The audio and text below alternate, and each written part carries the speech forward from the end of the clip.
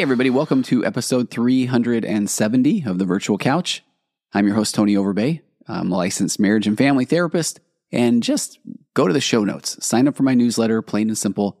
My wonderful social media agency, the Yeah Agency, continues to knock it out of the park with posts and reels, and this past week we got out a newsletter that features a little bit of everything. So please go follow me on Instagram and Facebook and LinkedIn and TikTok.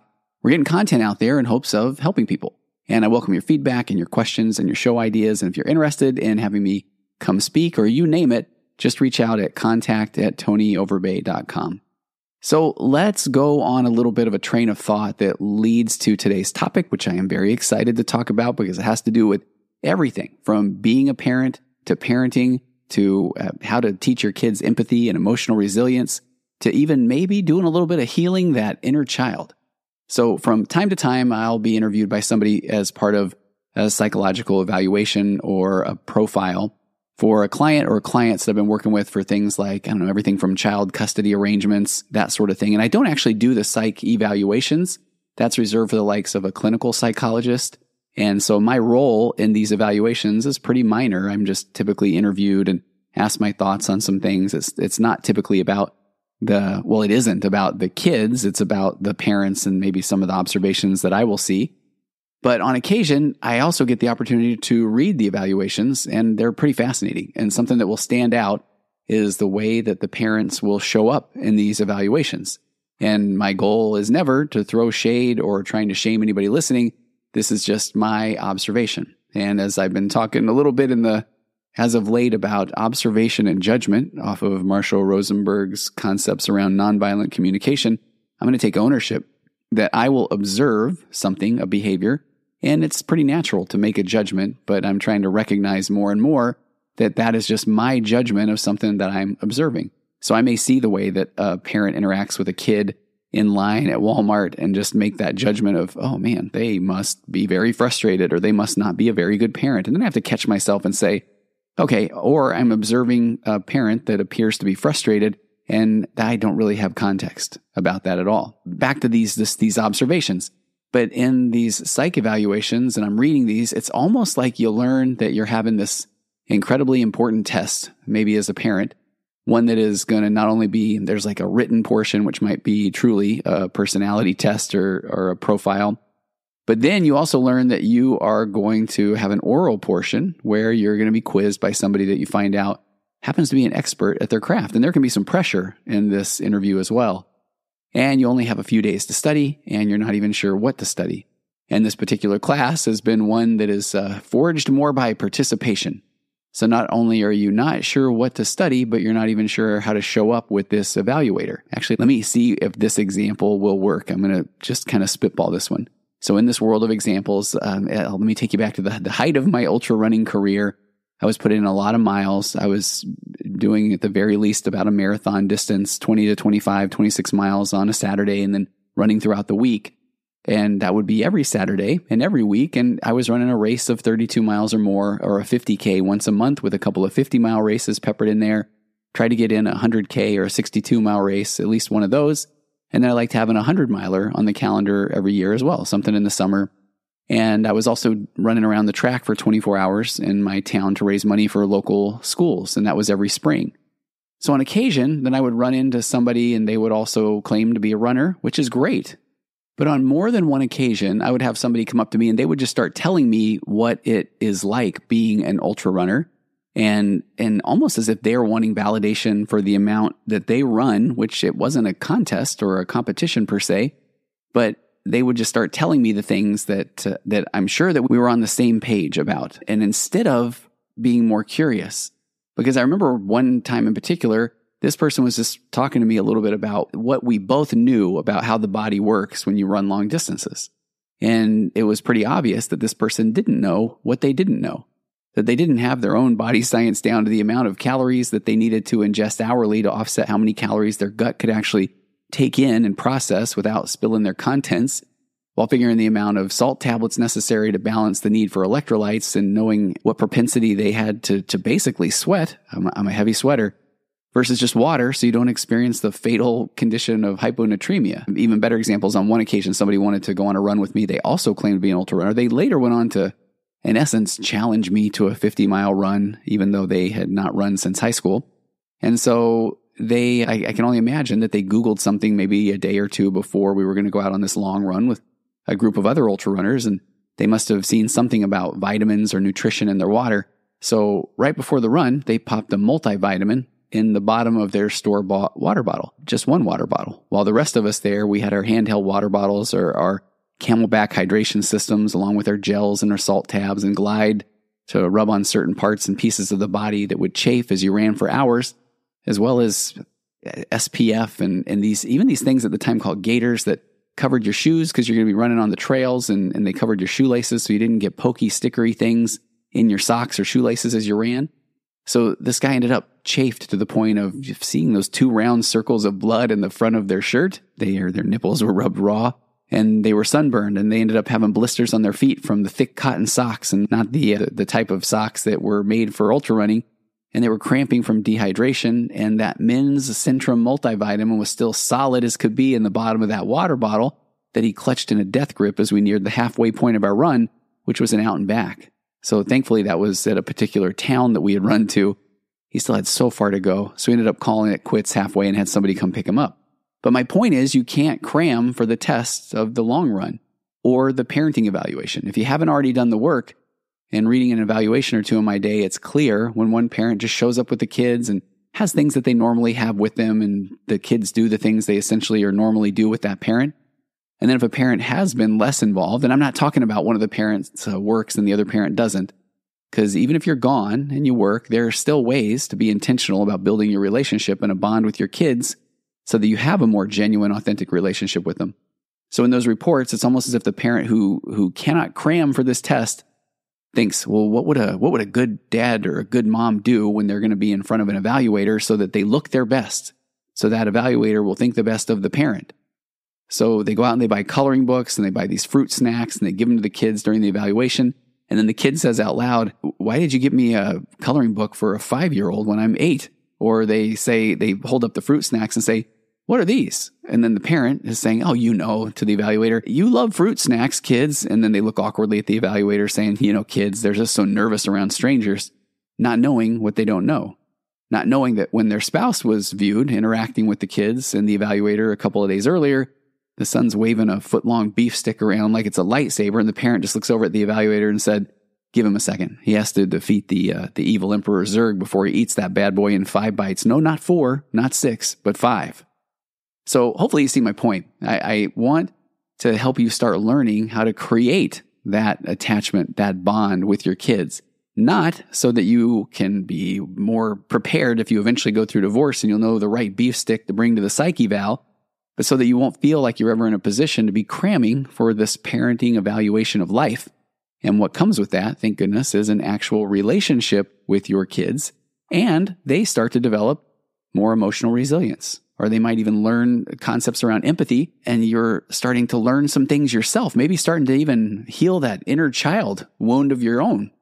So my muse today is an article. It's a pretty short read, but it's a really good article by Jonas Webb, who is a licensed psychologist and author of 2 books, Running on Empty, Overcome Your Childhood Emotional Neglect, and Running on Empty No More, Transform Your Relationships with Your Partner, Your Parents, and Your Children. And I have a link to both of those in the show notes, and I'm familiar with them. I can be honest and say that I have not read them. I do not own them, but I have been told that these are wonderful books when it comes to talking about ways to heal the emotional neglect or abandonment from your childhood. And so Jonas's article, this is from Psychology Today, and I will be reading and commenting on this, is Why Emotional Neglect Can Feel Like Abandonment.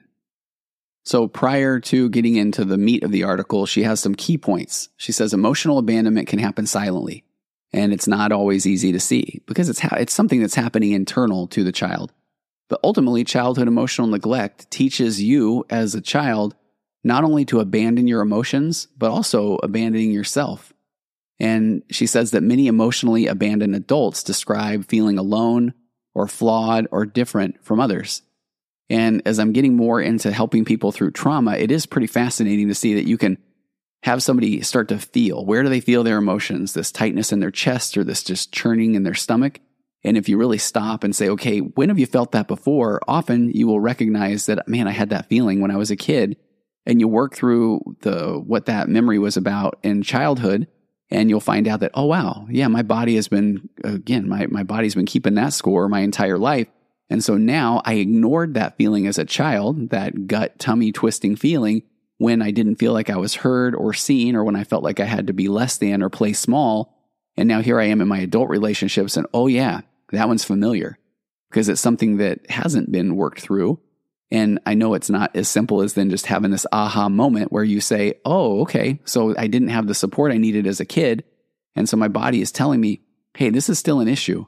So if I'm seeing that come up in my adult relationship, what an opportunity to work through that. So self-confront and then be able to realize, oh, okay, those feelings made me feel unsafe when I was a kid, but I'm actually an adult now. So if I can get myself into this present moment and know that it's okay to have my own feelings and my emotions, well, let the healing begin. So Janice gives an example about abandonment, and I really like this. She says a rundown building or an old car on the side of the road, or a father who hasn't seen his child in years. These are the things that typically come to mind when we think of the word abandonment. But emotional abandonment is very different because it's not noticeable like a rundown building. She said to understand what emotional abandonment feels like, we have to first talk about the inner workings of emotional neglect. So childhood emotional neglect is far more common than you might think. And it happens when parents fail to respond enough to their child's emotional needs. And this is where I just so want right now, if you are a parent and you're thinking, oh, this one doesn't feel very good. This is why I say that we all don't know what we don't know. So rule number one for me is please give yourself grace, because we don't know what we don't know. And so then how could you possibly know what you don't know, you know? And when you don't know what you don't know, the next thing that you can do from there to grow is now you start to find out things that you didn't know. And that feels uncomfortable. And we are so conditioned to get rid of that discomfort. I don't want to think this. So I need to hurry up and create a quick narrative of that. No, I don't, this isn't happening in my family. Or, well, certainly my kids don't feel that way. Or, well, my parents were good and nice and everybody liked them. So they couldn't have been bad parents. And that's where I'm not talking about bad or good or anything like that right now. We're just talking about, hey, let's get this information out there and let's start to think about it. And then as we think about things and we start to become more aware, we can start to take action on things. So she said that even though it happens in a real simple way, it's not very simple to see. Childhood emotional neglect goes easily undetected. So an outsider might see a kid living in a nice home, attending a nice school. Maybe they dress nice. Their parents look the part. But what they don't see is an emotional void creeping through every encounter and experience that a child might have with their parents, or I'll add their caregivers or their teachers or anybody that they're interacting with. So she said, even though your emotions may be invisible, they are no less important than your basic needs for food and shelter. In fact, emotional connection is a basic human need. Everybody requires this to thrive in the world, and children need enough emotional response and emotional validation and emotional education to grow into fulfilled adults. And I like where she goes next. She says that emotions are the biological essence of who you are. Your emotions send you important messages about what to do, when to do it, and why. They engage you, they motivate you, they connect you, and they guide you to live your life aligned with who you are and what you value. And I think one of the biggest challenges, in my opinion, is that we form these emotions based off of these experiences that we have in our childhood. And I like the concepts in acceptance and commitment therapy that are saying, in essence, things just happen. So you could be really, really good parents and your child is having their own experience. And it isn't just based off of the things that you say or do, although that plays such a major role. But this is where I go into, it's their birth order. It's their own DNA, their genetic makeup. It's the places that you live. It's the sounds that they hear. It's the people that they interact with. It's the friends that they have. It's the school that they go to. It's so much goes into making you who you are. Again, that concept around implicit memory, or what it feels like to be you, is based off of the slow residue of lived experience. And those lived experiences are happening every second that you were alive. And so they are making an imprint on what it feels like to be you. So these emotions, especially as a kid, are there to guide us, but so often we stuff those emotions and we're teaching ourselves that I can't express my emotions. And as a matter of fact, I need to start managing the emotions of other people. So if I'm a kid and I grow up in a little bit of a chaotic home, or one or both of my parents are really struggling with their own mental health or financial issues or, faith journeys or crises or job loss and any of these things, then they're putting out an energy or a vibe in the air. And so when a kid is wanting to play and to explore and to grow and to just be, oftentimes that might be, for lack of a better word, might come across as somewhat annoying to a parent that is going through something in that moment. And so instead of turning to that kid and saying, man, here's my chance to give them the external validation they need so that they know that I'm a safe, secure place, the parent might not be aware of what they're not aware of, and they might be withdrawn or shut down. And then the kid comes to them and says, in essence, do you see me? And if the parent says, hey, not right now, champ, then it's not a stretch to think that the kid may start to feel small or less than, or like, okay, well, I need to figure out when am I allowed to show my emotion and when am I not? Or this is the part where sometimes if we as parents think that we're doing the right thing, we could actually be telling our kids that, hey, suppress that emotion of yours. Why don't you? So if a kid is angry or frustrated about something at work, if a kid is frustrated about something that they've experienced at school, they come home and they're angry, and the parent just says, man, not right now. I've got enough on my plate. So, you just need to get over it. Or you need to think of others, or you need to realize that anger is going to get you nowhere. And you just need to not worry about things. So many of those things that we say somewhat impulsively when we're not as aware as we need to be are basically communicating to a kid, hey, stuff those emotions. And again, those emotions are there naturally as a guide. So then if we grow up and we're stuffing those emotions and we're questioning those emotions and we're trying to figure out how to manage other people's emotions, then it can lead to things like not being able to set boundaries or not being able to just stand up for oneself. And we find ourselves often just caught up in these emotionally immature relationships because we don't feel like we can be ourselves or we don't want to make anybody else uncomfortable. So back to the article from Jonas, she said, and again, I'll repeat this, emotions are the biological essence of who you are, and they send you important messages about what to do, when to do it, and why. So she said, when you experience emotional neglect as a child, you are kept in the dark from this rich and engaging emotional world. You incorrectly learn that your feelings aren't important. So let's start even looking at you in the present day as an adult. Then have you experienced this emotional neglect, whether it's in your childhood or whether it's in your relationship right now? Because if so, and if you are trying to manage your spouse's emotions or you're the person that has to just control the environment, you're missing out on what she says is this rich and engaging emotional world. When you can really embrace your emotions, listen to your body, let your body not just keep the score, but trust your gut, let your body guide, then what it starts to feel like to be you is somebody who takes action on things that matter because you start to figure out what matters because you are the only version of you. So what matters to you is actually what matters to you. So she says, ultimately, childhood emotional neglect teaches you to not only abandon your emotions, but also abandon yourself.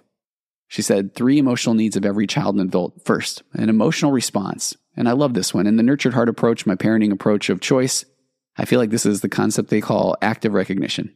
If one of my kids walks in the room, it's as simple as saying, Jake, or Sid, hey, what's up? Mac, Alex, what's going on? And because you're literally just sending this message of, I see you. And that leads to even deeper emotional response. Because if all of a sudden you don't even acknowledge your kid, but then you, out of the blue, say, hey, I noticed you got quiet. Are you sad? All of a sudden, it feels like, I'm being interrogated. The spotlight's on me. Hey, why do you care, old man? You don't even know I exist half the time. So that active recognition, that emotional response, I see you, is so important to get to that point where, hey, I noticed you got quiet right now. What's going on? Tell me more. Are you sad? Because you're trying to start to develop this secure attachment with your kid where they really can open up or feel safe enough to share. Because again, we so often as parents say, hey, you can come and talk to me about anything, because that feels good for me to say that. Boy, that alleviates my discomfort. I'm already filling out my application for Dad of the Year after that one. But if they show up late for curfew, or they get, they caught stealing something, or they get a ticket, or they're smoking pot or something like that, And then they want to talk to you about it. And you're like, oh, really? Do you know how disappointed I am? So what a mixed message I just sent there.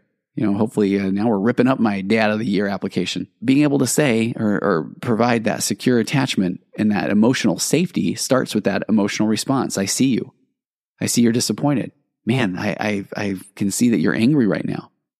Jana says it's crucial that parents notice what their child is feeling and communicating it to them. This teaches a child that their emotions are important and that other people see them and notice them. Responding to a child's emotions sends the message that their feelings are real and they deserve attention, and this sets a precedent for how your child responds to their own feelings in the future. Now, I want to take a quick side note here and talk about what do we do with our discomfort. So when our kids are sad or when our kids are angry or frustrated, even if we are not experiencing some traumatic event in that moment, we often, though, want to get rid of our own discomfort. We might not even be aware that it's discomfort by saying something very motivational. Hey, bud, you know what? Things are going to happen in your life and you just need to learn how to deal with them. While that may sound like solid advice, what we're saying is, hey, bud, stuff those emotions and feelings down and only come to me when you're saying things that make me feel better. When you're saying things that make me go, that's my boy, instead of things where you say, oh man, tell me more about that. So that leads to number 2. She says, this is again, three emotional needs of every child and adult. Emotional validation. Saying things like, that makes so much sense that you're sad. I can see that. And I'm here for you while you're feeling this. Or, man, I would feel disappointed too. Of course you're feeling disappointed. It's a bummer when things don't work out the way that we want them to.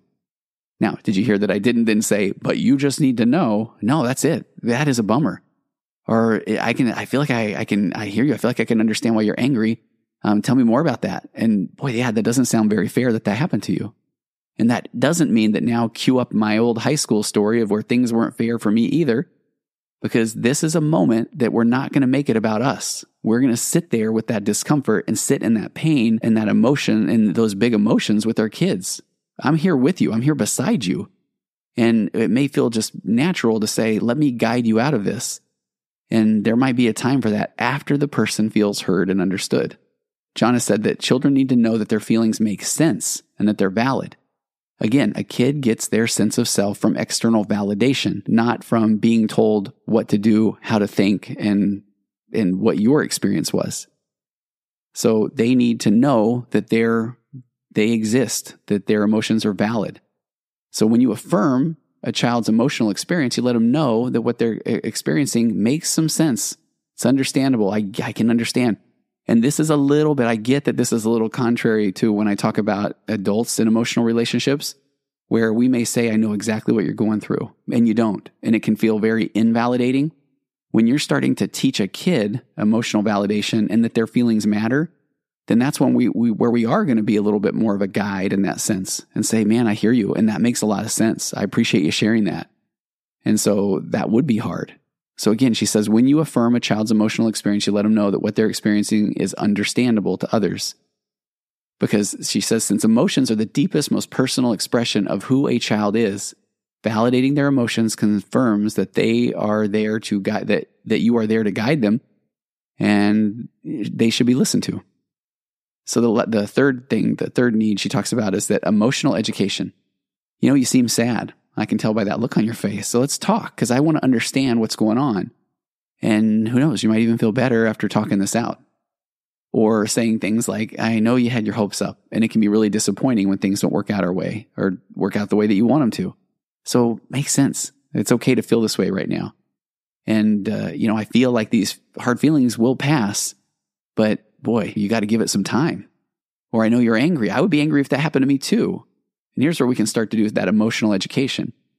I feel like anger often gives us energy to take action when something isn't right. Let's talk more about your anger, what your anger feels like. And I don't know, what do you want to do? Take me on your train of thought.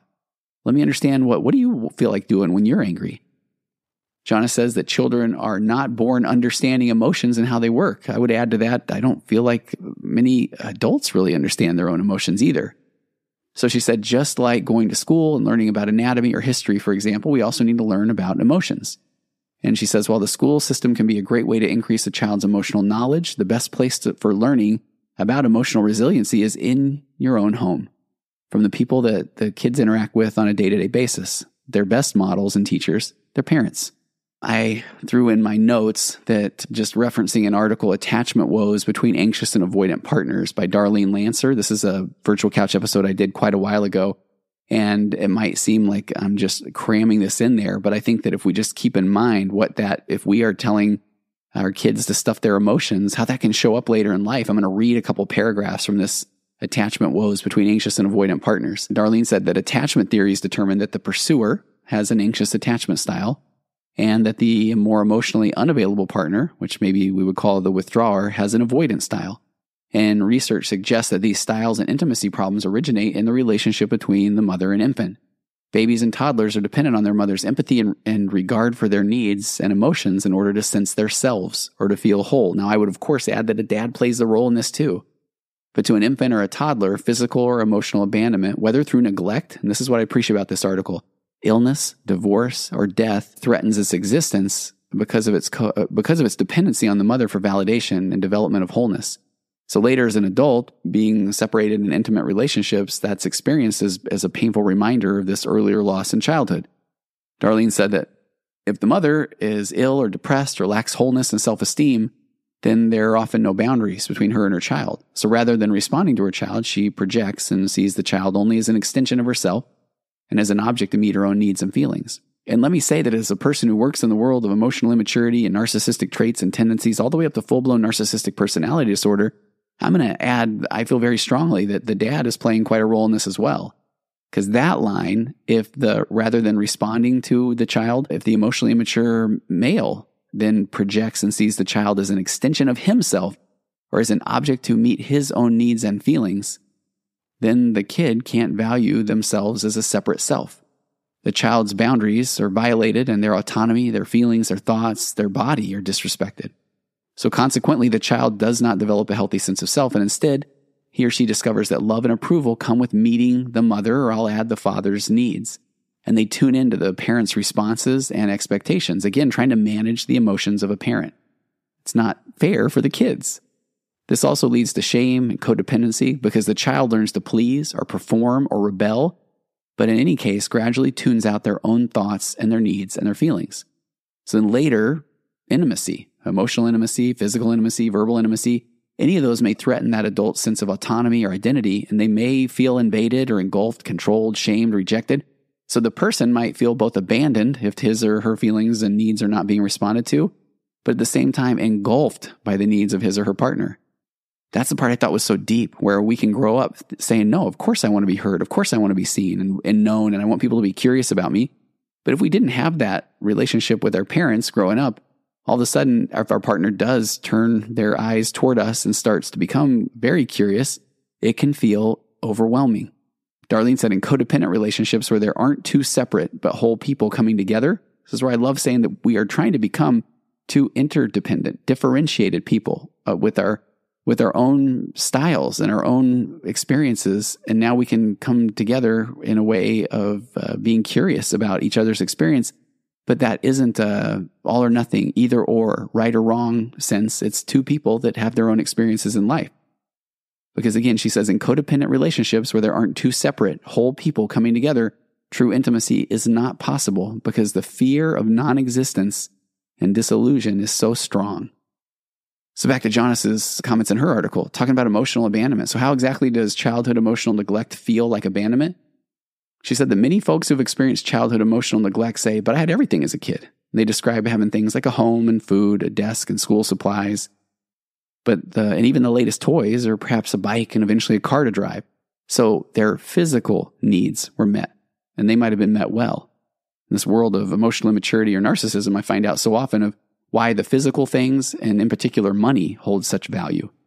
You know, if you leave, you'll never have another truck like this, or you won't have a home like this, or you won't be able to afford the life that you want.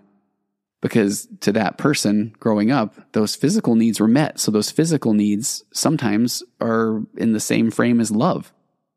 So to the emotionally immature person, that's how they then start to communicate, I love you, is providing the gifts, the money, the physical things. I find myself doing this as I wake up to my own emotional immaturity, where when I am just feeling like, oh my gosh, I just love these kids so much, I might even express it, but I still find myself going to my wallet, almost to say, here is what love looks like.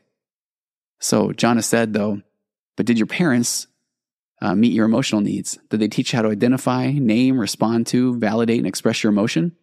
Were emotions talked about? Many times, the emotionally neglected people that describe their physical needs as being well met have trouble remembering deep and meaningful memories from their childhood.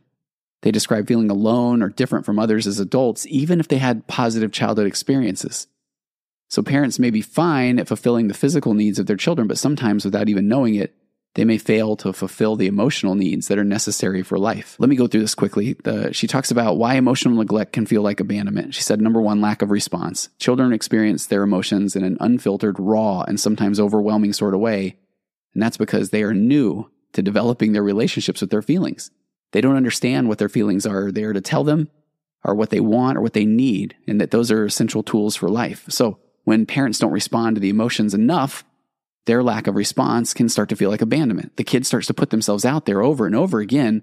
And then if the parent is just inconsistent in the way they show up, or if they show up at all, then as a kid, you're left feeling alone and confused, and you don't really have this chance to develop a healthy relationship with your emotions because you're not sure if they're okay to have or not. The second thing she says is lack of validation. The children need their experiences normalized.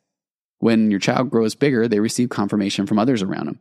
Oh, your kids are getting so big. Pretty soon you'll be a big girl in middle school. So this child then understands, oh, it's okay to grow. That's to be expected. I love how I love Janice's example here. But if parents don't communicate to their children that their feelings are normal and okay, then it might be okay to grow in size, but it's not okay to express your feelings and emotions. So then the children start to assume that their feelings don't make sense. And I hear that every day in my practice, where people will say, I don't know if that makes any sense. I don't know how to express this. I don't know if this makes any sense at all if you're understanding what I'm saying. And that's where I just often will say, oh, hey, don't invalidate yourself. This is how you feel. This is the way you are expressing it. Often the kids without validation just hold this belief that their feelings are bad, or perhaps that you're bad for having the feelings. And that sets you up to feel inferior to others. In comes shame, that I am a bad person. The last thing she says is lack of emotional education. And I feel like this is the thing that we just don't do well at all, but it's because I don't think we know what we don't know.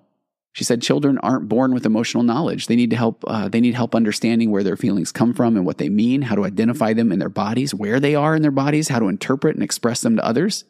So without education and guidance from parents, they aren't equipped with emotional intelligence. Again, I go back to, I don't think most parents have emotional intelligence. So emotional intelligence is something that can help you build healthy relationships with yourself and others in adulthood. The world of emotions to the emotionally neglected feels foreign and absolutely unsafe. So we may try to get our emotions out there in little bits and pieces, but especially if you're in an emotionally immature relationship, when somebody responds with even just a furrow of their brow or a sigh or an eye roll, oh, no, I'm not going to express that. It looks apparently like that's wrong. So she says, what do you do from here? If you're identifying with childhood emotional neglect and you recognize these feelings of emotional abandonment, you are absolutely not alone. And this is where she's saying it. And as a therapist, I will say it. Recovery is possible. Get help. Go talk to somebody that can help you sort through these things. Start paying attention to your feelings. When you listen, you'll soon hear that your feelings send you messages from your deepest self, messages that are incredibly useful. And oftentimes when we're trying to just express those as an adult and they come out of nowhere and our partner is not somebody that we necessarily feel safe with, and if they say, whoa, that's crazy. I never knew you felt that way. Then we don't know that I want somebody to say, oh, well, you just said that feels crazy, but that feels crazy to you. I'm expressing my emotions. So yeah, I do feel this way. So remembering that these messages, these emotions, these feelings, they inform you about your likes and dislikes, your strengths and weaknesses, your ability to make decisions, what you want and need, what makes you happy or what hurts you. And that is how you feel. And that is okay. So when somebody else says, you don't actually think that way, you don't really mean that. Because I know you better than you know yourself. I was going to say it's a load of crap. I don't know if that's a psychological term or not. That is not helpful. We'll put it that way. So even though it might be scary when you turn your focus inward to your emotional world, your feelings of abandonment will diminish. You'll no longer need to ignore or discredit yourself. When Jana says, when you choose your feelings, you choose yourself and you won't regret it. So I hope something resonated here and that this wasn't leaving you feeling like I'm a horrible parent or person, because give yourself grace. Again, we don't know what we don't know. And the only thing that not the only thing, sounds so dramatic, but something powerful that you can do is start to be aware. Even if you don't feel like you know how to take action yet and validate your kids and say, tell me more, and sit with that discomfort, you're aware. And I hope you won't look at that as, man, I don't know what I'm not doing. I'm not being consistent, because we go from we don't know what we don't know to now we know, but we don't really do a lot about it. That's normal. And eventually we do more about it than we don't do. And finally, we just become. We become this better person. We become somebody who expresses our emotions. We become somebody that can sit with their own discomfort and validate what's going on in our children's lives. And sometimes people even have to get out of unhealthy relationships in order to be able to breathe and to be able to express themselves and feel like it's okay to be them. And that's okay, because this is your life. This is your world. This is your experience. And as we get out of these enmeshed codependent relationships, that's part of the emotional maturation process. That's part of, I feel like, why we're here on earth, to grow and learn and become and do and be and let our light so shine, so that others around us won't feel small, but they'll also have they feel like they have the right, I guess, to be able to express themselves as well. We have that opportunity to model that to people around us if we can find that from within ourselves. Have an amazing week. Let me know if you have questions, thoughts. I'm grateful, as always, for those who are continuing to listen, however many 7 years later, taking us out per usual. And this is so appropriate for today. The wonderful, the talented Aurora Florence with her song, It's Wonderful. Because, man, when you start to tap into all this stuff, it really can be pretty wonderful. Have a great week. We'll see you next week on the Virtual Couch.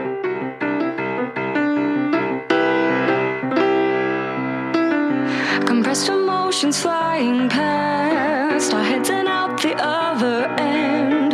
The pressures of the daily grind, it's wonderful. Elastic waste and rubber ghost are floating past the midnight hour. They push aside the things that matter.